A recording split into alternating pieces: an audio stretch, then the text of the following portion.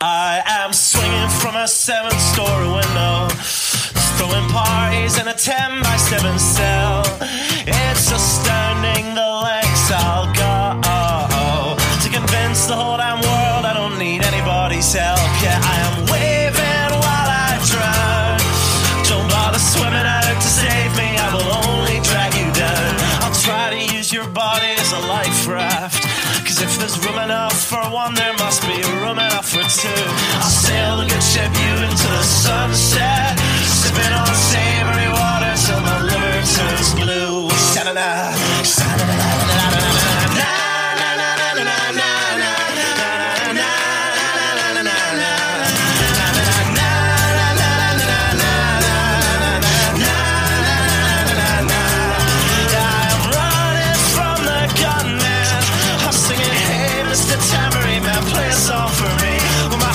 Is broadcast in the evening news. I will be relieved. La, la, la,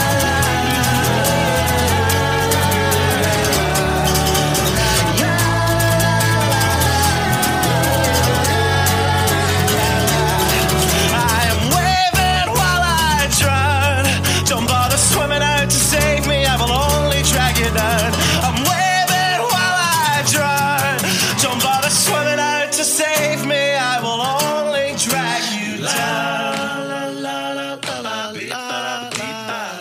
Singing, hey, hey, alright, yeah, I wrote that one myself. It's astounding the lengths I'll go to convince the whole damn world I don't need anybody's help. Fuck. All right, put down your pens, put down your pencils, step away from the keyboards and settle in for this week's episode of The Writer's Block. First and foremost, allow me to thank Low Tide Kava Bar for the kava that I drink on this show. Also, I'd like to thank Muddied Waters Media for allowing me to do this episode today, and Don and Sally Wright for giving birth to me, because it's really the best way that I can pay you back for bringing me into this world. Blah. I would like to welcome on my guest, Miss Rebecca Bidlack, the Executive Director of the Coalition to Reduce Spending. Rebecca, thank you so much for coming on. Thank you so much for having me. You know, we've picked the line of work with the Coalition that no one seems to care about right now, but maybe after last night we can talk about how we can find our center again. Right, yes, absolutely. So you have had quite a wonderful resume. You went to school at the University of West Florida. Yes, through grad school. Yeah. Where you studied pre-law there, and then you got your master's in poli-sci? Political science and public administration, that's right. Excellent. And while you were there, you were the Florida State co-chair of the Young Americans for Liberty? Yep. Okay. Great. I was very involved through college with college Republicans, YAL, all sorts of, I was the obnoxious kid who could be counted on to be in the middle of something. We also got pretty involved with Campus Carry because I can't remember at this point if I was in grad school or undergrad when Senator Evers had his Campus Carry bill. So that was a whole deal. I can talk about that or not. But yeah, we made the most of our time in college. Excellent. Yeah, that's, YAL is one of my favorite organizations out there. A lot of great liberty-minded kids coming from there. Lots of liberty-minded adults who help out there. And just the energy that is surrounding the group of people that are at YAL it's inspiring, to say the absolute least. Yeah, it's really, I think a lot of people are ready to cede millennials to the left or to people who want bigger government in general. I see that all the time, and whenever I can, I try to call it out, because I think the millennial generation is primed to favor smaller government and freedom if we only do just a little bit of outreach. And so all it takes is people and groups like the ones we're talking about to just kind of step out and try to turn things in the right direction. Right, exactly. And I got a lot of great friends there. Matt D'Alessio, really like that guy. Cliff Maloney is a good dude. Kevin Klein's one of my good friends. Like, a lot of really good people are coming out of YAL, and I can't wait to see what they do next. Like, the Win at the Door campaign that they've got going on has been, seeding super results, and everything that they've been doing over the last 4 years has been leading up to something, and I really think it's going to turn out to be something amazingly great. Yeah, I think it shows the power of people just, we have this idea that everything happens federally and that's the only thing that matters. The general coalition of people who want smaller government. But the fact is, if we want wins along the way and if we want to sort of make progress towards smaller government, lower spending, less federal involvement, it actually is going to be more successful if we start from the bottom up in our communities and go from there. Or we can keep screaming, into the wind in a lot of cases and get discouraged and give up. Right, exactly. So I was a member of the Libertarian Party here in Florida for years. And one of the jokes that I always would say, because we referred to the Libertarian Party as a bottom-up organization, and I one time said, yeah, we're a bottom-up organization, which is why we always get screwed. And well, it is interesting how, in the States, there's so much going on that we can talk more about that, but we don't even really focus on it like broadly as a movement of people who want smaller government than the establishment in both parties. We can just say that, and we don't focus on the opportunities that are happening in Florida, for instance. Yeah. It's very interesting that I think we're turning toward that direction. Yes. We are quickly becoming the most free state in the nation. I think it's awesome. I think there's so much opportunity to sort of be a test case for what happens when spending is constrained, when the assumption is that government shouldn't take the responsibility, as opposed to assuming that they should. And that's what I say when people ask me to define my ideology. You can call me a constitutional conservative Republican if you want to put it more, directly, as you have to prove to me that the government should do something. And my assumption is starting out with assuming that they shouldn't, because I think free people can make better decisions than bureaucrats in most cases. Right. Yes. Crazy idea, I know. I know, it's weird. Wait a minute, you're telling me that I know better for myself than a bureaucrat does for me? That's so strange. I can't believe that. Which, based on conversations on Facebook, a lot of people actually believe the government knows better than them. There are these arguments that we don't even realize that, again, we cede this ground to when we discuss whether this law or that law should be tweaked one way or another, as opposed to questioning whether the government has a role in it at all. Right. So you ran for Congress back in State House. Oh, I was talking about 16. Yes, in 16 I ran for Congress with the open congressional seat in District 1. Right. It was an open seat for the first time in quite a while, and I had just turned 25, which is the minimum age to run for Congress. And so, of course, my thought process as the aggressive homeschooler who's just used to jumping in and doing things was to jump in and do it. And it was awesome. Yeah, I believe that was the first time I started hearing your name was back in 16. And then when you were running for Florida State House this year, I started paying attention to your campaign. And I was like, okay, yeah. I'm not going to try to get her during the election because they're busy. You could say that, yes. Yeah. It's obviously there's disappointment with coming up just short in a close, contested race, but there is a lot to celebrate, like the fact that I can go home in the afternoon and not immediately put on sneakers and go knocking doors. Right. Talking to voters, but sometimes I never knew how exhausting it is to walk around on pavement all day, every day. Oh yeah.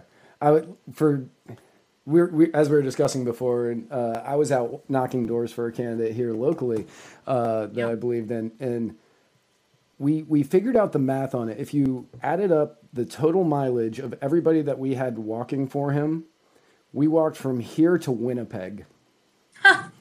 That's amazing. I should go in and do some sort of tracking for that myself. It was just thousands and thousands. Yeah, I mean, and then you'd be in Winnipeg, so I don't know if you'd or Tucson. We figured out it was Tucson, Winnipeg. Like we just kind of drew a line. Yeah, that's awesome. And it won't always go exactly like we want it to. Like obviously, elephant in the room, it did not in my race, but there are certain things that you need to do to win, and you have to take these very basic framework things for conducting a successful campaign. And it is striking how many people do not do that. How candidates go and run and I just don't like knocking doors. Well, you shouldn't be running for office. Right. There are certain things that you just have to do to be successful, and people who love small government need to learn how to do it. Right. And I don't remember who I was talking with somebody from YAL, and they said if a candidate's not willing to go and knock doors, then we will not support them. And you have to knock doors. It's it's becoming more and more of a known thing, I think, among political scientists and observers and consultants that ground game does matter, more so than I remember it being even back in the day. But it's still a barrier for a lot of people because it's weird. You're going to someone's space and you're knocking on their door. And sometimes, particularly in my district that I ran in, it can be very rural, very, a little intimidating. So many private dirt roads I never knew were there, like in the northern end of the county, which is where I'm from. Right. And yeah, it's hard. No one says it's going to be easy. But yeah, it's sort of the baseline that you have to do as a candidate. Yeah, and I worked back in 2014, I worked for a candidate who wouldn't knock doors. And that was kind of my first experience working on a campaign. And he explained it to me. He explained it to me in a way that I kind of understood, where he said, yeah, whenever I say that I'm running, people want to talk to me longer, so I don't get to cover as much ground as you guys can. And in my head, that made sense at the time. Yeah. And nowadays, I'd be like, man, if you're not going to do it, I'm not doing it. Why am I? Well, that's exactly right. Yeah. You should, if you're a candidate, you should be the first one out and the last one to come in, at the end of the day. Because I firmly believe that work ethic will carry you through most things. And if you don't have that to begin with, that's why we have sort of these problems that we see right. where people don't want to do the hard work of legislating. You hear things federally, especially, where people are just unwilling or unable to understand the complexities of things that they're voting on and all of the unintended consequences. And that's inexcusable. That's why we're in the situation that we're in with government keeping on growing. Right. Yeah, and with the candidate that I was working for this time, he came up a little short, which it happens. It does. Well, and I believe my race was the third closest in the state. Yes. And it was a lot of interesting dynamics, which, that's neither here nor there, but it was an interesting look at what, if I were to tell someone similar situation, or even myself back a year ago, do it. The takeaway, I'll say this, a lot of the things that happen in my race are why young people, especially young women, don't want to run for office, but do it anyway. Because if we keep, the less that you care about the ugliness of politics, the less that it matters. And that, however you feel about national politics, the last couple of years have showed that pretty clearly, that people are tired of people who care so much about things that matter very little to their lives. People care about, regular Americans care about, are my taxes going to be low? Is government going to be involved in the day-to-day decisions of, running my business? Do I feel safe? And do I have the ability to live without bureaucrats getting in the way? They do not care about all the things that the political chattering classes twist themselves into knots about. And I think that's why we've seen, the Trump phenomenon is I think largely driven by people ready for someone who stands on, what they're going to do and doesn't care as much. Right. There's value in not caring as much. Right. A lot of the way that I've kind of deciphered the Trump phenomenon is Trump says whatever he is thinking. Yes, and people love it. People love it. And then he, for the most part, he attempts to do it. He may not give it his all, but he at least, I won't even say he gives it the college try, but, he at least makes it appear as though he's going to attempt to do it, and then it's like, oh, no, that didn't work, and then he blames. Well, and for as long as I can remember, and I haven't, I've been around less time than a lot of people, we've had these sort of focus grouped, prepackaged candidates for every race ever, and people can see right through that. And I think there's just so much value in whether we're talking about the president or other candidates in being less of the prepackaged politics. Yes, which we do have a ton of prepackaged politicians. I will say that every race that was super close on Tuesday, even those that are still, we're recording this on Wednesday for anybody, this isn't live, but for even the races that are still going on right now, they aren't really your prepackaged politicians that are involved. Yeah, absolutely. Well, and we saw that up and down the ballot in Florida, the people that were supposed to win largely didn't. And I think part of it is that we have these assumptions that we believe without really questioning them. So it's always been an assumption that if we bring more people in, we bring, low propensity voters in to vote, that they're going to support the prepackaged, moderate set of ideas that the chattering class accepts. That was not the case in the Democratic primary, where Graham was up in internal and external polling until the last day, and then a bunch of voters came in and pushed Gillum in. Yep. And that was certainly not the case in the Republican side, where it was supposed to be a certain way, and then turnout drove it another way. And I mean, I think that's very powerful, but it makes people work more than potentially they had in the past, in the sense that you have to make the case and not just to this very narrow set of ideas. Whether that's scary on one side is, I think I would argue that it is, that we came so close to electing basically a socialist, but what we need to deal with is that the ideas that we assume are going to be benefited by bringing more people out, we have to make the case for them. Yep. So let's take a minute, just focus on Florida real quick in the two big races. I was considering it three big races, but one of those was the one I was working on. So most people won't know what that one is. So in the Senate race, we had Bill Nelson, who's been in elected office for 43 years. And then you had Governor Rick Scott running against him. And Rick Scott was not really that popular here in Florida. But he was able to push the term limits thing. I think that the fact that he was so good at sticking to the message of term limits against a guy who's been in an elected office for 43 years, that was the thing that, depending on what happens in the recount, that's the thing that pushed him to victory. Well, right. And obviously we've seen this over and over with Scott's races. Every race seems to come down to about 1 point, and this one is less than 1 point. But I mean, you said it, Nelson is the poster child for term limits. And so that's not a partisan idea. People across the spectrum think there's something maybe a little wonky about someone being in office for longer than many of us have even been on the earth. And so that's I think, assuming that the recount holds, that's what we're going to look back and see as the deciding point, is the value of not having people who serve at lifetime appointments, if you will, by default. Right. And with Bill Nelson, he started in the Florida House in 1972 to 1979. Then he was in the House of Representatives from 1979 to 1991. Then he lost his bid for governor in 92. He lost in the primary. Then he took a few years off. Then he was elected to the insurance adjuster, I believe, in Tallahassee. I have to fact check that. See, that was probably before my time. That was in 1995. He was moderately before my time. Yeah. He was elected to some bureaucratic position in Tallahassee, and then Senate in 2002, I believe. Yeah, 2002, and he's been in the Senate ever since, up until maybe this year.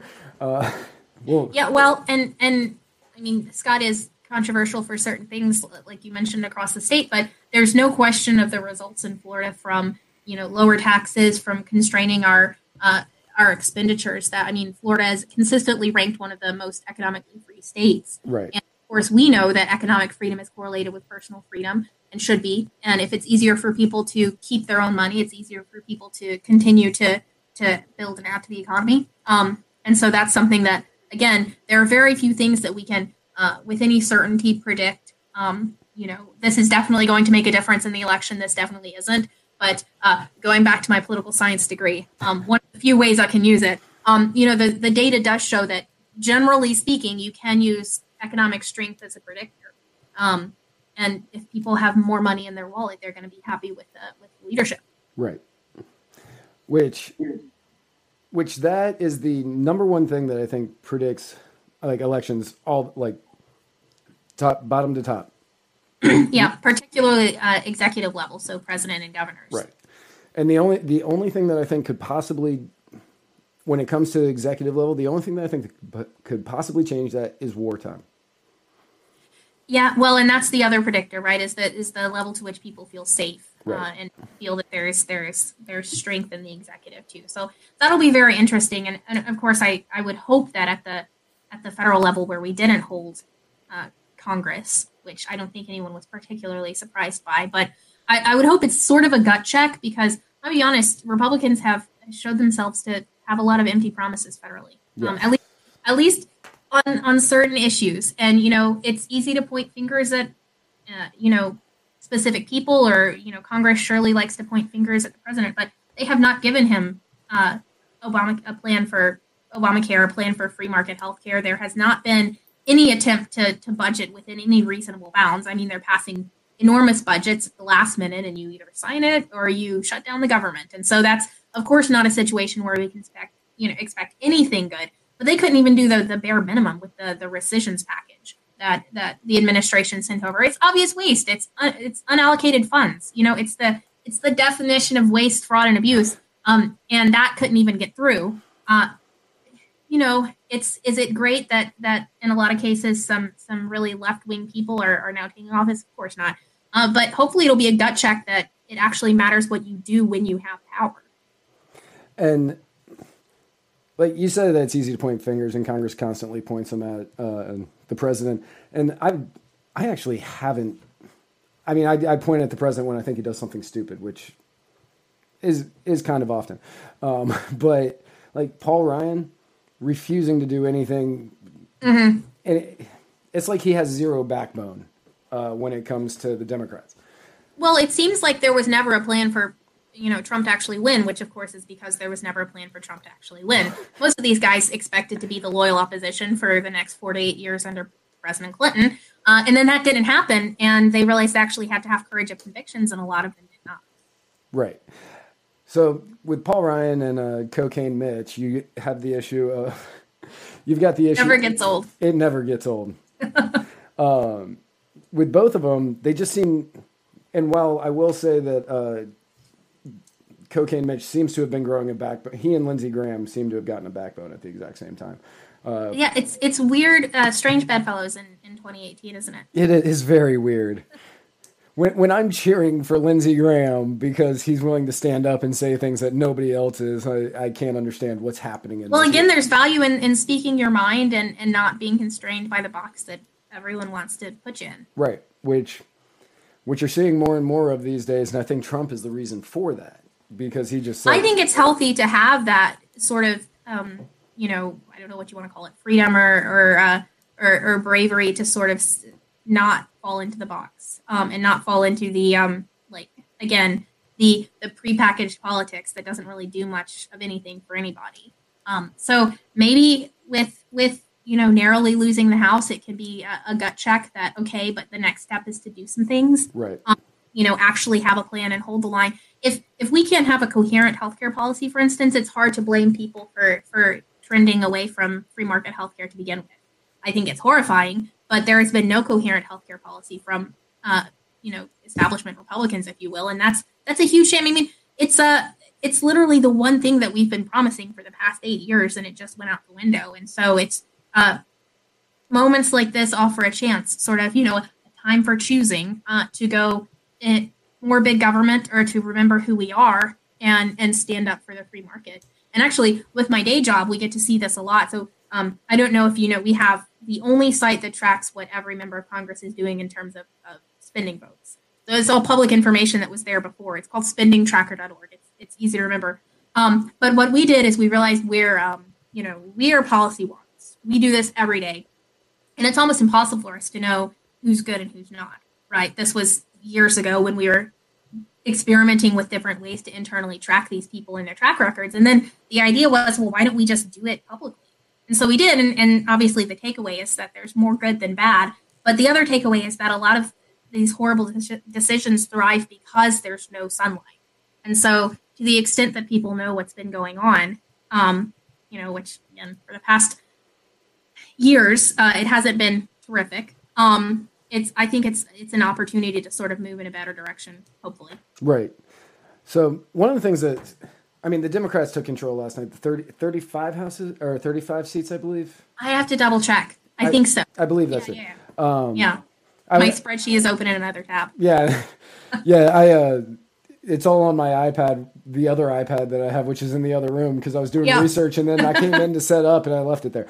But yeah, I believe it was 35 seats that they picked up. Now, what I'm concerned of is that they're going to start trying to get some form of Obamacare back into place. One, they're going to go ahead with the subpoenas and they're going to go after Trump for the Russian investigation. They're going to do all of that the Republican House wasn't willing to do. But on top of that, I think that they are going to attempt to get some form of Obamacare back into place. Now, We have most of it other than the mandate, pretty much. right, which without the mandate, it kind of makes the rest of it useless because it won't be funded now. It's true. We don't have the force behind it. Right. So they're going to try to get something through. I'm afraid that they're going to put something up that Trump is going to like just enough. He's going to ask the Senate to vote for it. And then it's going to be a question on whether or not the Senate has the backbone to stand up to the Democrats in Congress and to Trump. Well, so I think the president listens to his base. And so honestly, it comes down to whether the people, his base would be okay with something like that, which I don't think they would. The best example of this I can think of is earmarks. So I don't know if you were following it as closely as crazy people like us who follow this kind of stuff for a living. But sometime last year there was a decent push to bring back earmarks. And it was and the president never came out and said he supported it, but he sort of tossed around the idea publicly. And I was actually involved. We authored a coalition letter of 30-something groups within 24 hours coming out and saying, no, we're not. No earmarks. And there was not talk about it again. And so that's what elected officials should do. They should listen to their base.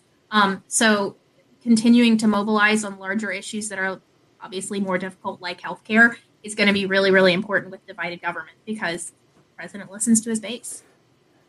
Yeah. So especially with this base and this president, I do think that the president listens to the base, but I think that the base also, a lot of the base blindly listens to the president. That's the part that concerns me.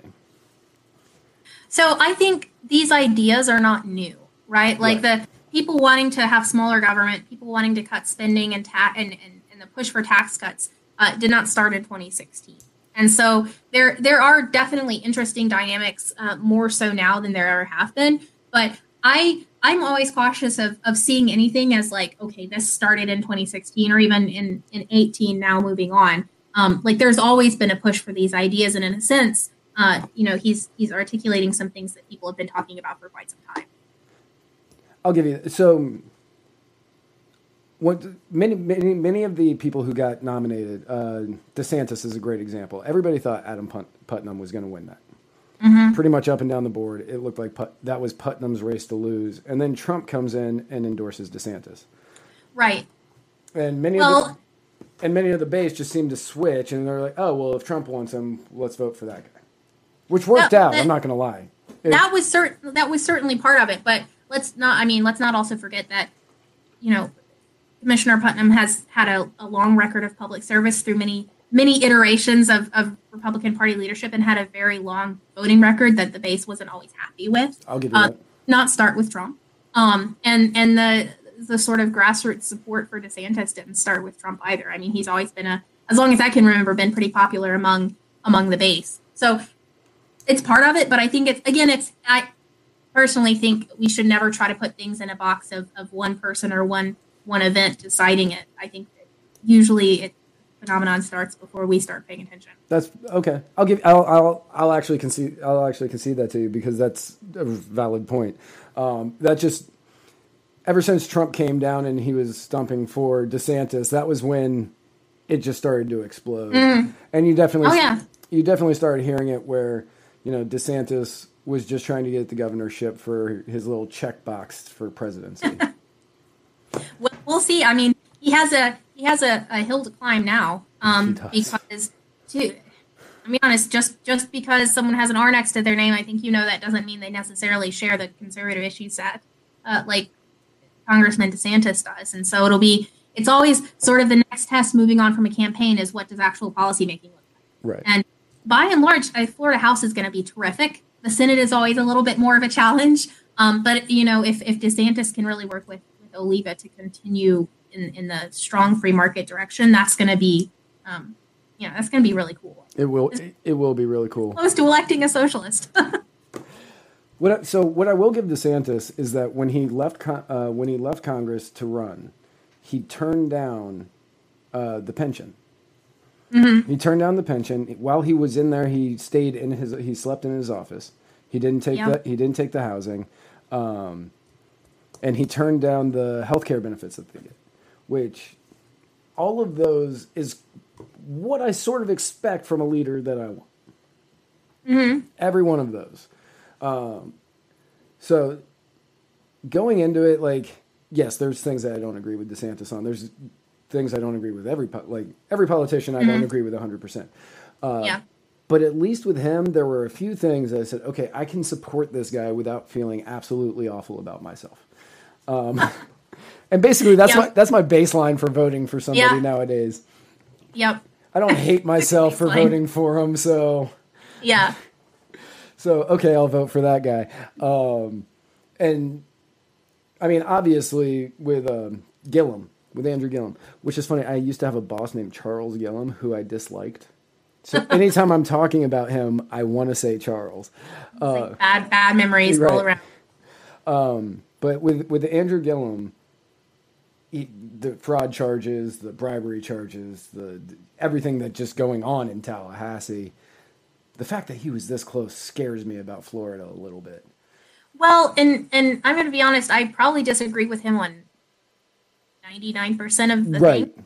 But we as Republicans discount figures like him at our peril because there is value in being inspirational. And I can tell you, I saw people who were motivated who had never been motivated before. Right. That's the reason he won the primary. That's the reason he came so close. Even like you mentioned, being a uniquely flawed candidate, he still managed to come within less than a percentage point, was it? Or about a percentage point? It was about a percentage point. I think it was like 1.1 or... Yeah. And there's... I think Republicans often have a really dangerous penchant for saying, well, this guy's crazy. I disagree with him. Both true. But if we totally discount the idea of having, well-spoken and inspirational advocates for our side, we're setting ourselves up for failure, whether it comes to, the next round of presidential elections or future races and at different levels. Our ideas matter to us, but they don't necessarily matter to the general public unless we can articulate them in a way that makes sense to people. Right. And that makes sense. And I think that's sort of what's happened here with DeSantis and Gillum is the same thing that's happening in I almost said Atlanta, Georgia. Yeah. I think it's the same sort of dynamic. You've got a flawed yet inspirational candidate on the left, and then I actually don't know too much about the Republican candidate up there. I just kind of know. I know much more about Stacey Abrams than I do about him.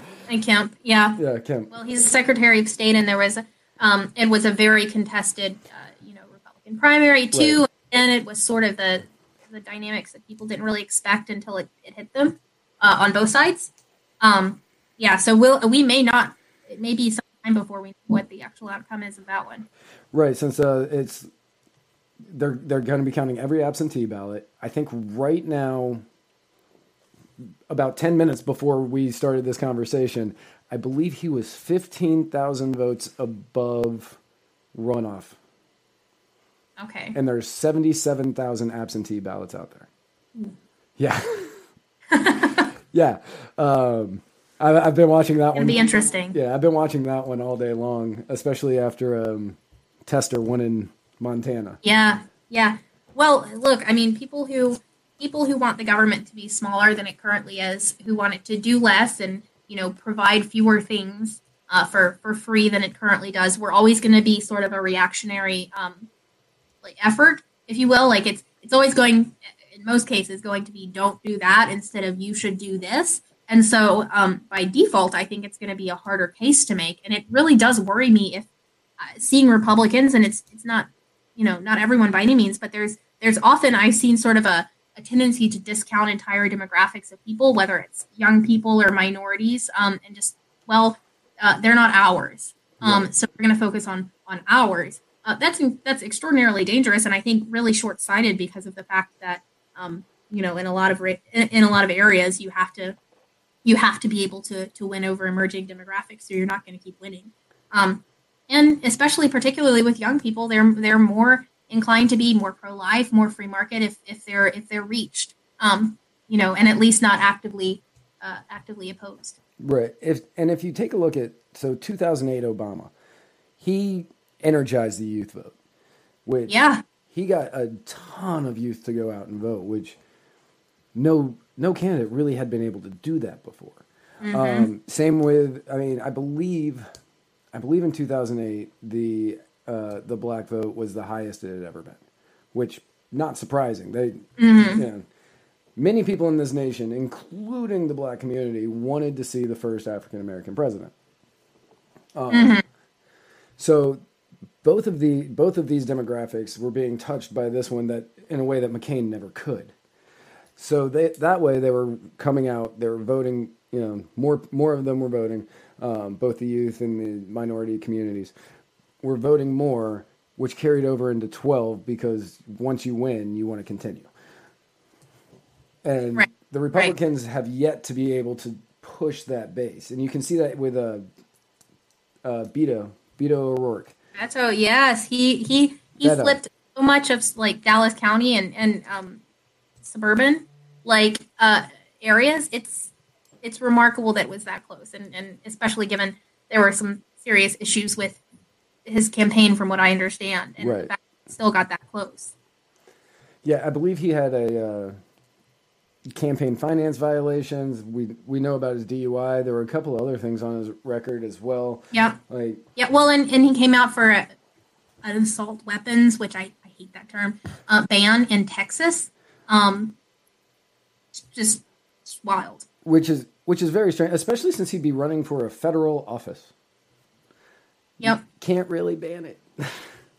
Yep. Yeah. And again, it's one of those things that those of us who care, and you can disagree with me if you want, but those of us who care about individual liberty, smaller government, the right to keep and bear arms, the era of the blue dog Democrats is largely over. Right. It's an accepted norm on the left to favor single payer, to favor much more aggressive gun control and things like that. And so that's, again, it's just signs of shifting to the ends, but it's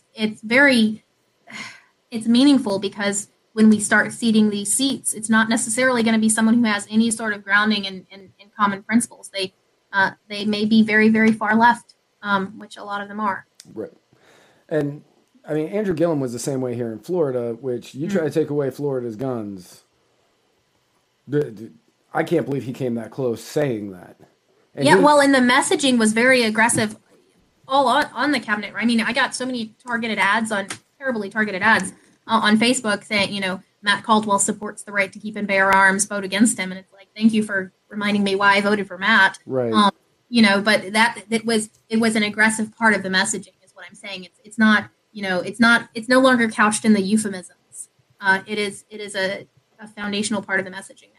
Right. And after the Parkland shooting at Marjorie Stoneman and Rick Scott's reaction to it, which a lot of Republicans didn't like, understandably. I'm not a huge fan of it as well.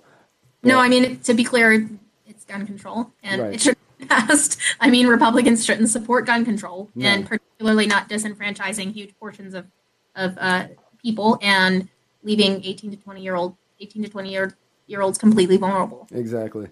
And should not be a thing that happened. And just, if they're willing to go in and shoot up a school, they're willing to get a gun illegally. The striking thing about, and I could go on a tangent now, which, gun control rants from me. But, the thing about all these cases are there is a string of failures from government in every single one of these cases where the proper authorities were alerted that people knew that this person under current law should not have weapons, that this, over and over and over, the sheriff ignored a string of things that happened. The resource officer stayed outside. Like, at every level in many, many of these cases, if not all, government has failed. And the answer is to empower government further. It's baffling to me that's, something that's gone unchallenged. Yeah. And specifically with the Parkland shooting case, he had 47 government, like police and FBI tips on him, and nothing was done before he went and did this. And it's, I have yet to have someone explain to me in any sense of the word how the gun control bill that passed would have had anything to do with stopping the incident. From what I see of what happened, it would have happened because government failed. Right. Yeah, and that's how I feel about most of these tragedies when they happen.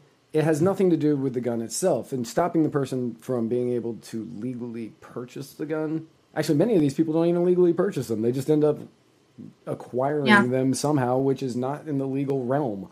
But many of these times, it's either there was a failure, that they broke the law to get the gun, the government somehow failed in researching it, and it still ends up happening. So banning the gun and keeping people like you, like me, like 18 to 20-year-olds unable to protect themselves, which is why gun control, obviously, in my mind, is not something we need to continue to push and go for. But instead, we need to teach people how to use guns properly. We need to increase education. We need to make it more accessible for people to be able to protect themselves and their homes.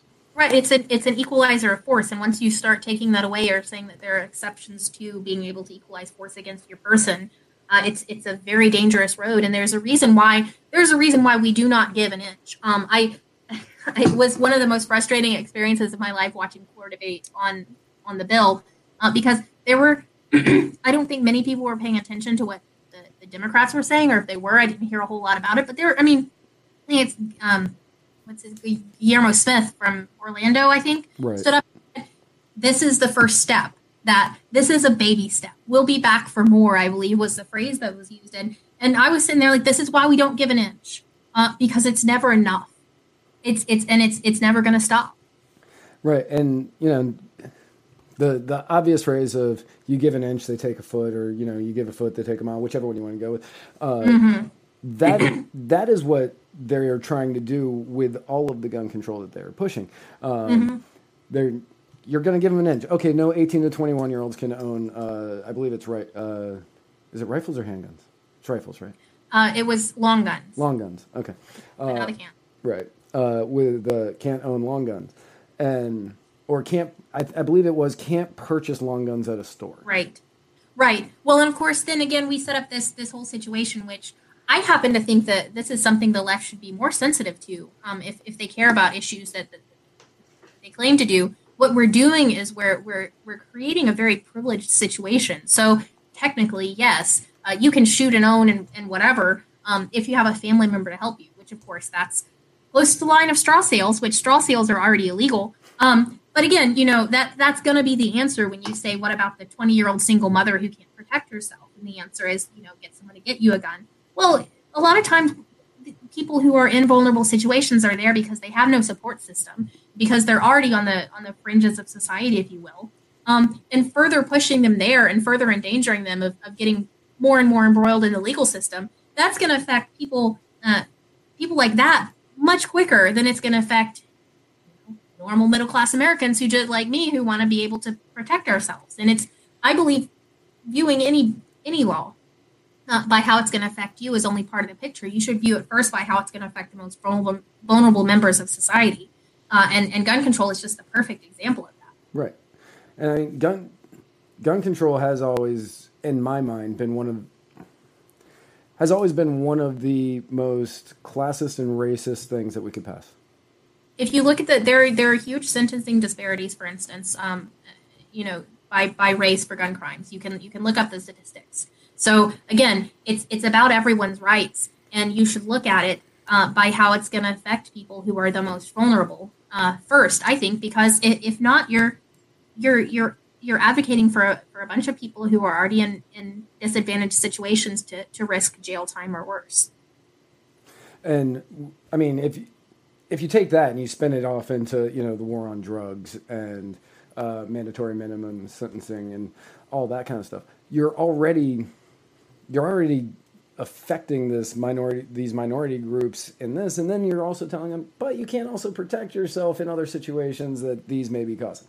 So, you're just perpetuating the cycle that's only keeping the minorities down, as opposed to allowing themselves to be lifted up out of what situation they're in on their own.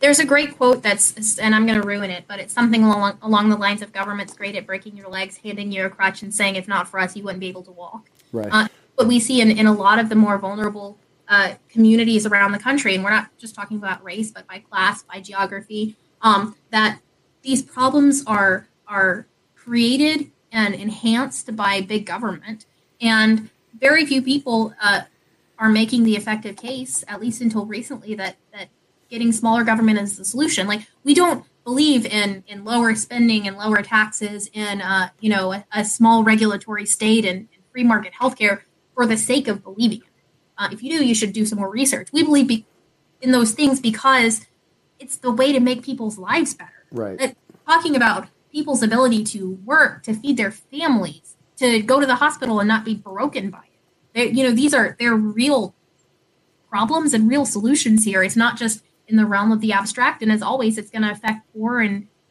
vulnerable communities first. I love, I'm certain it had to be somebody on the left. It had to be somebody on the left. Because every once in a while they say something so brilliant that it makes me so happy. And I think they said, how close are we to GoFundMe being the number one healthcare provider in America? Yes. And I know that they said that making fun of the healthcare system. In my mind, though, I said, that's perfect.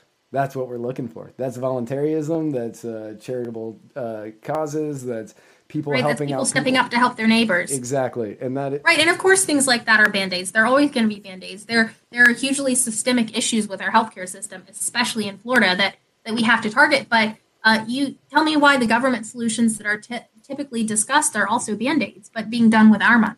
Right. And typically, anytime that it comes to the government solutions, you're right. It's going to be a Band-Aid. And it's going to, many times it's like a Band-Aid for a head wound where you need stitches. A Band-Aid's not doing anything. But it's like, oh, look, we're just going to give you this Band-Aid because it's going to make you feel a little bit better. And I think that's one of the things that federally has been good or better than average, at least recently. Right to try passing and some of the recent legislation related to generic prescriptions being allowed to talk about the prices. Right. That's actually a pretty big step in the right direction because it addresses the underlying costs that keep driving things up. Again, it's not a Band-Aid paying for it at the other end. And that's something that there's still a lot more that can be done with this issue specifically, but it's a tiny step in the right direction. That would not have happened under President Clinton, I can tell you that. No, it wouldn't have happened under Obama either. Yeah, exactly. And that is, I think, for a lot of people, what we're starting to see is that some of these non-traditional ideas, right? Like 10 years ago, the idea of right to try or the idea of being able to inform you of generic costs or whatnot, those were not mainstream at all. And then they came from the bottom up, right to try specifically passed in all the states first because it was a problem. People identified it as a problem and they just said, okay, we'll do it. And now we're seeing a little bit of action federally, which is really cool. That's a step in the right direction. It is. And I mean, so I don't know how much you know about like what I've done, but I've advocated for basically all natural medicines. Is the way I like it. You know, medical marijuana, I'm a huge fan of, even though I don't use it. I actually don't use any of it. Right? Like, you believe someone should have a right to do something, exactly. even though you personally don't do it? Right. Like, I prefer traditional medicine as opposed to the herbal. You know, I don't want to throw away 300 and 400, 500 years of medical knowledge for, well, this stuff's been around forever. I don't know. But you should have the right to try it. So, like, kratom. Right. Kratom, if you know anything about kratom, you're from Florida. You've probably heard of it. I have. Yeah. So, I mean, kratom's a big one for me. I think that anytime they try to ban it, I fight it because that's just idiotic. You know, medical marijuana, if you want to try different, you know, what's it, turmeric? People were talking about trying to take turmeric out. It's a spice. Don't take it out. But people were talking about trying to get rid of that because people were using that instead of traditional medicine. And I feel as though the government is constantly attempting to make sure that you're spending the money that they're getting paid from, if that makes sense. There's always going to be a bias in government. Correct me if I'm wrong. Toward the status quo. Yes. There's always going to be a bias toward about 5 years beyond what innovation in the free market is actually doing. I mean, we see that with things like autonomous vehicles or something. I mean, to pick a random example, there's always going to be a lag between what technology is able to accomplish and how government deals with it. Right.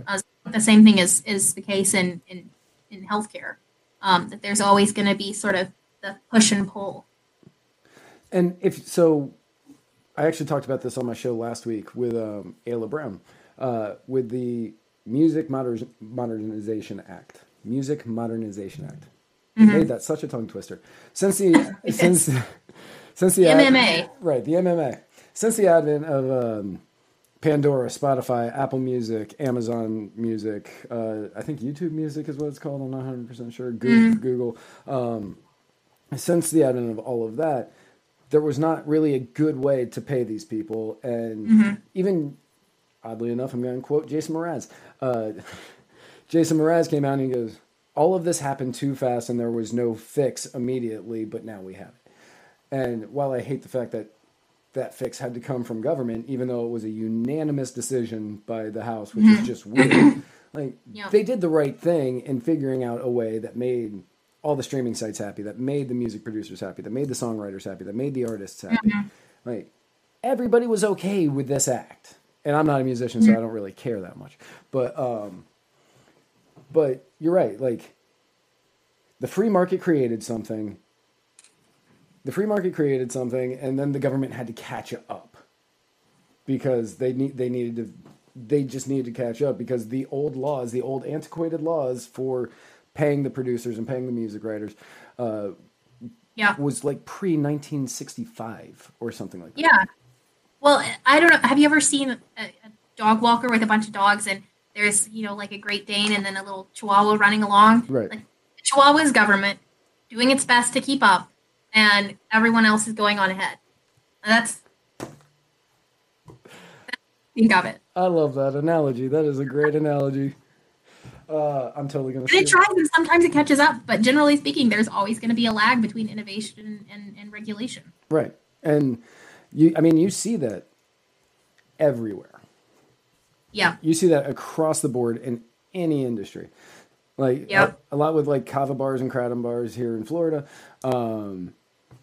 They started taking off. They started becoming real popular, and then all of a sudden, government was like, "Wait, maybe we need to regulate this."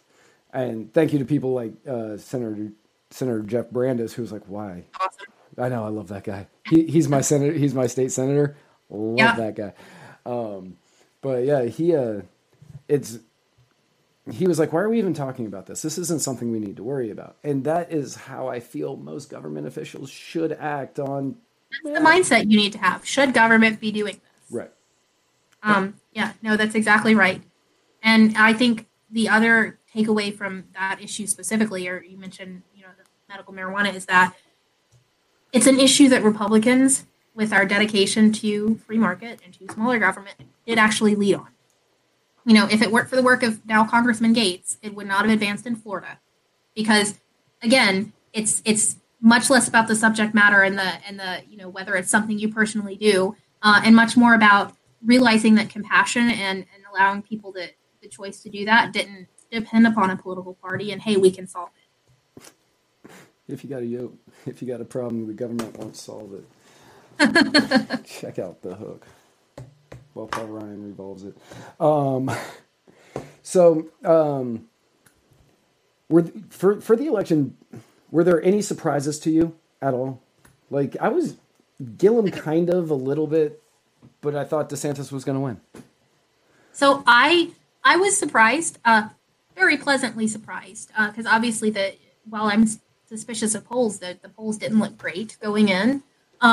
It wasn't really a surprise, though, once the rest of the state was virtually tied, and the Panhandle, which, as you know, is in Central Time, was not counted. Right. I've grown up with that. You never count until the Panhandle's in, and the Panhandle is obviously very conservative, and it's going to swing it to the right. Around the country, there were a couple. It was actually kind of surprising that Handel lost after the great showdown between Ossoff 2 years ago and her, which talk about a guy who's probably kicking himself for not trying again. Right. There were some cases like that, largely in suburban, traditionally Republican areas that are starting to move to the left, which, again, it's an issue that small government should pay attention to. Yeah, Claire McCaskill, I was not surprised she lost. People have been saying that one's been surprising, and I was not. I thought that made perfect sense.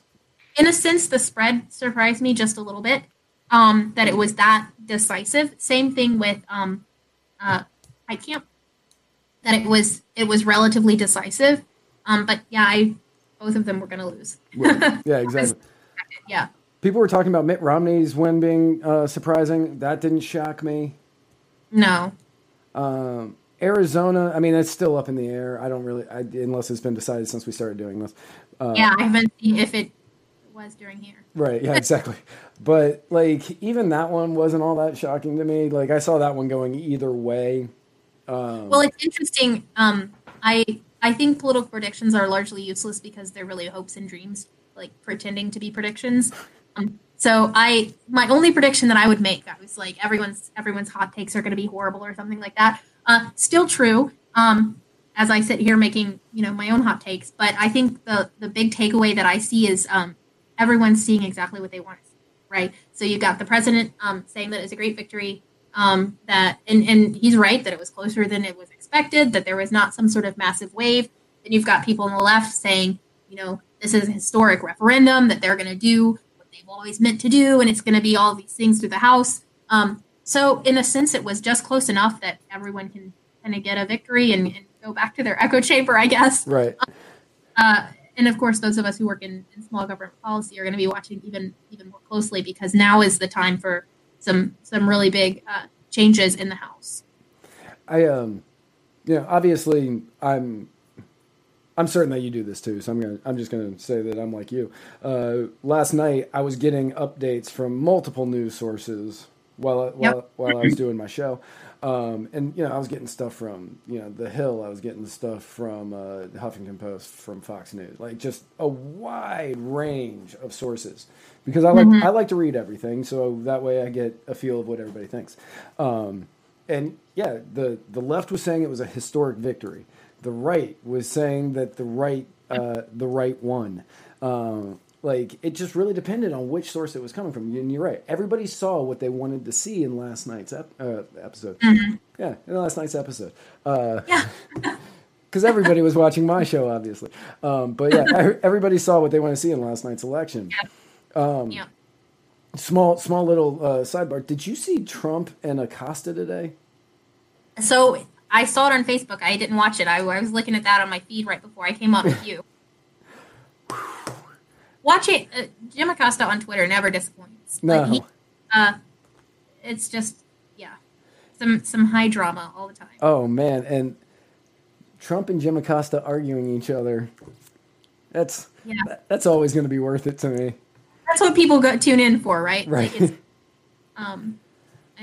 Again, people on the left are going to see what they want to see, and people on the right are going to see what they want to see. That's the drama is definitely increasing. I think that's the other takeaway. Right, and it definitely wouldn't surprise me if after one of those back and forth that Jim and the Don have, if they go out and have beers afterwards and go, okay, how do we top this for next time? Maybe.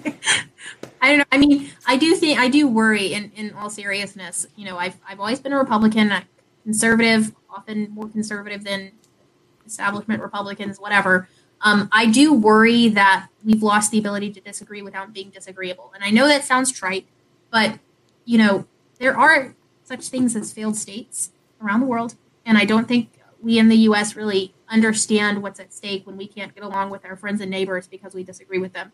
And we're seeing more of that. And with people getting attacked at rallies and things like that, it's been going on for a while. And that's problematic. That's, if we're no longer able to discuss things with people who disagree with us without writing them off as human beings, I think that's just a fundamental problem. Right. Which you see so many times, like politics are ruining friendships, ending them. Like friendships, it's crazy. Families are being ripped apart by it. Like, it's a sad time for all of that. Which, yesterday I posted a picture with me and a friend of mine. He was holding up a Andrew Gillum sign, and I was holding up a Ray Blackledge sign. And I said, just because we're on opposite sides doesn't mean we can't stay friends. And I honestly believe that. Like, politics should not be as divisive as it appears to be at this moment. No, it is. It very much is. I mean, you can plan on my Facebook feed or in real life. Just the idea that if if you don't repudiate everything I disagree with and agree with everything I agree with, you're a fundamentally bad person. It's really problematic because it's not the way to move forward as a country. And you see it on both sides. Like the people on the left, they call you a racist, a Nazi, a fascist, whatever. Racist, sexist, fascist, whatever. And then on the right, you see people, they're calling people on the left, sometime on the right, cucks, statists. My dad's favorite is just moron. And you're just like, oh no, he's a moron. And that sort of rhetoric isn't going to get people anywhere.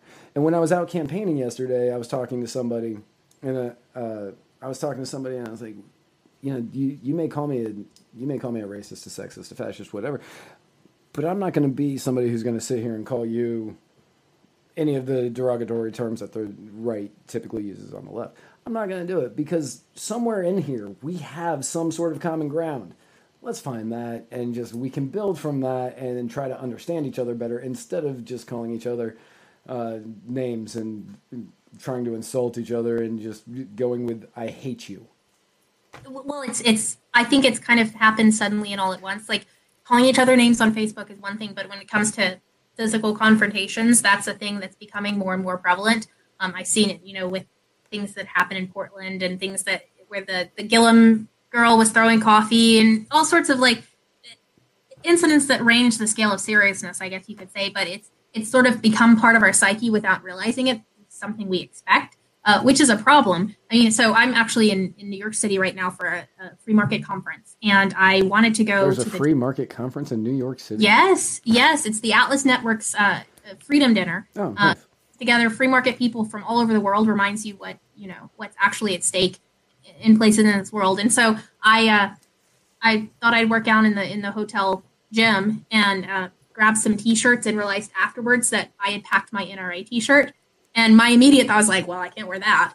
I'm not in Pensacola anymore. But then you go back and you think about it, and it's like that really has become an accepted idea in a lot of ways, that you're automatically going to get involved in some sort of physical confrontation with publicly disagreeing. And we need to wind that back, because that's not healthy for democracy. Right.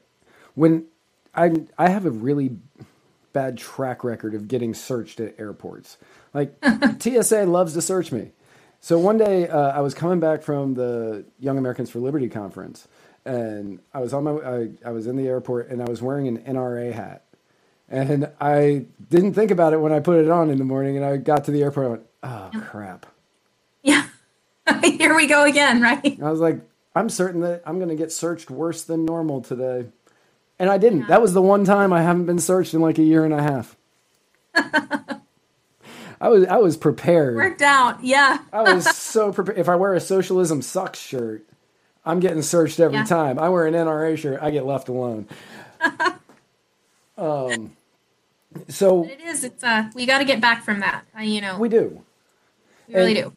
And one of the things I was telling her is one of the greatest mistakes that we've made as a culture is that we don't talk about religion or politics out in public or at the dinner table.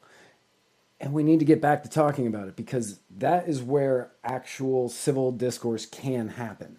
And when you learn how to do it with your family, you can learn how to do it with your friends. And when you can learn how to do it with your friends, you can learn how to do it with strangers.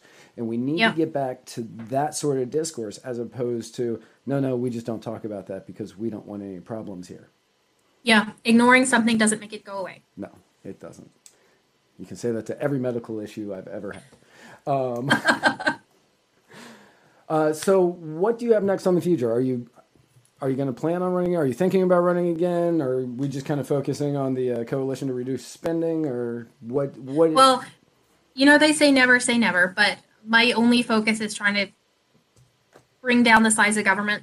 I don't, it's getting involved in politics is just it's an inherently exhausting thing, but I would still do it. If I were 2 years ago and looking at everything that I would go through, I would still say do it again. Right now I think we can all make a difference in every place that we possibly can. And so that's, even if we're the voices crying in the wilderness with the Coalition to Reduce Spending and saying, hey, we still have $21 trillion debt. Someone needs to. And so there's there's just a huge need for people who stay the course on small government, no matter what that exactly looks like, no matter what happens. Right. Yeah. Well, I appreciate you coming on. Is there anything you need to pitch? Is there anything you want to talk about? Anything last minute stuff? Website? Well, so I think I talked about it earlier, but our tool for tracking spending is more important now than ever, with a bunch of people coming in who don't even claim to agree with it. We've gone from empty promises to people promising big government. And so spendingtracker.org will let you track it. It's the only site doing it. It's the only way to actually tell what people are doing with your money. So that's my main focus, and I think you should sign on and get depressed and try to do something. Well, thank you. I actually wrote that down to include in the show notes earlier. So Awesome. Very cool. Yeah. So you're at the Atlas Network dinner in New York, you said? Yes. I think Taylor Marie Anderson's there. Tell her I said hi. I will. Excellent. Tell her we miss her at the Muddy Waters of Freedom. She was our editor-in-chief for like 3 weeks. Oh, no kidding. Yeah. Very cool. And then she got the job at SFL. It was like, I've got to go for a paying job. And we were like, well, I guess we get that. Free market. Yeah, I mean, if you're getting paid, go ahead. Yeah, so tell her I said hi. Thank you so much for coming on. I do appreciate it. Yeah. This has been a lot of fun. I've really enjoyed having you on. It was awesome. Yeah, let me know anytime. Excellent. So yeah, I'll do the closeout and just hang out for just a minute, and we can wrap it up afterwards. Awesome. Thank you all so much for tuning in. Remember, you can find all of the Muddied Waters stuff at facebook.com, Muddied Waters of Freedom. You can find us on Instagram at Muddied Waters of Freedom. You can find us on Twitter at Muddied_Waters. You can find this episode and all other episodes at MuddiedWatersOfFreedom.com. Make sure that you tune in to the election special that we did on Tuesday, if you have 4 hours to kill. Now, get back to writing and make the biggest difference you can.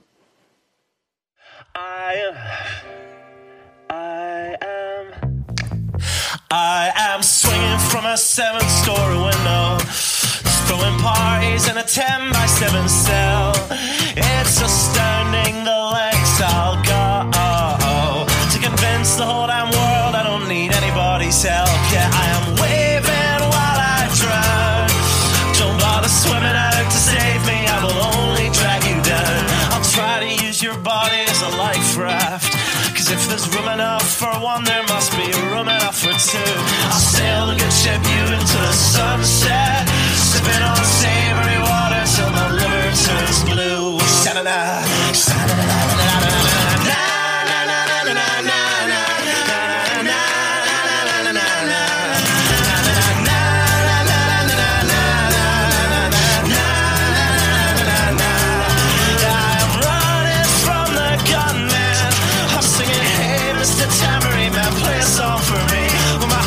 Is broadcast in the evening news. I will be relieved. La, la,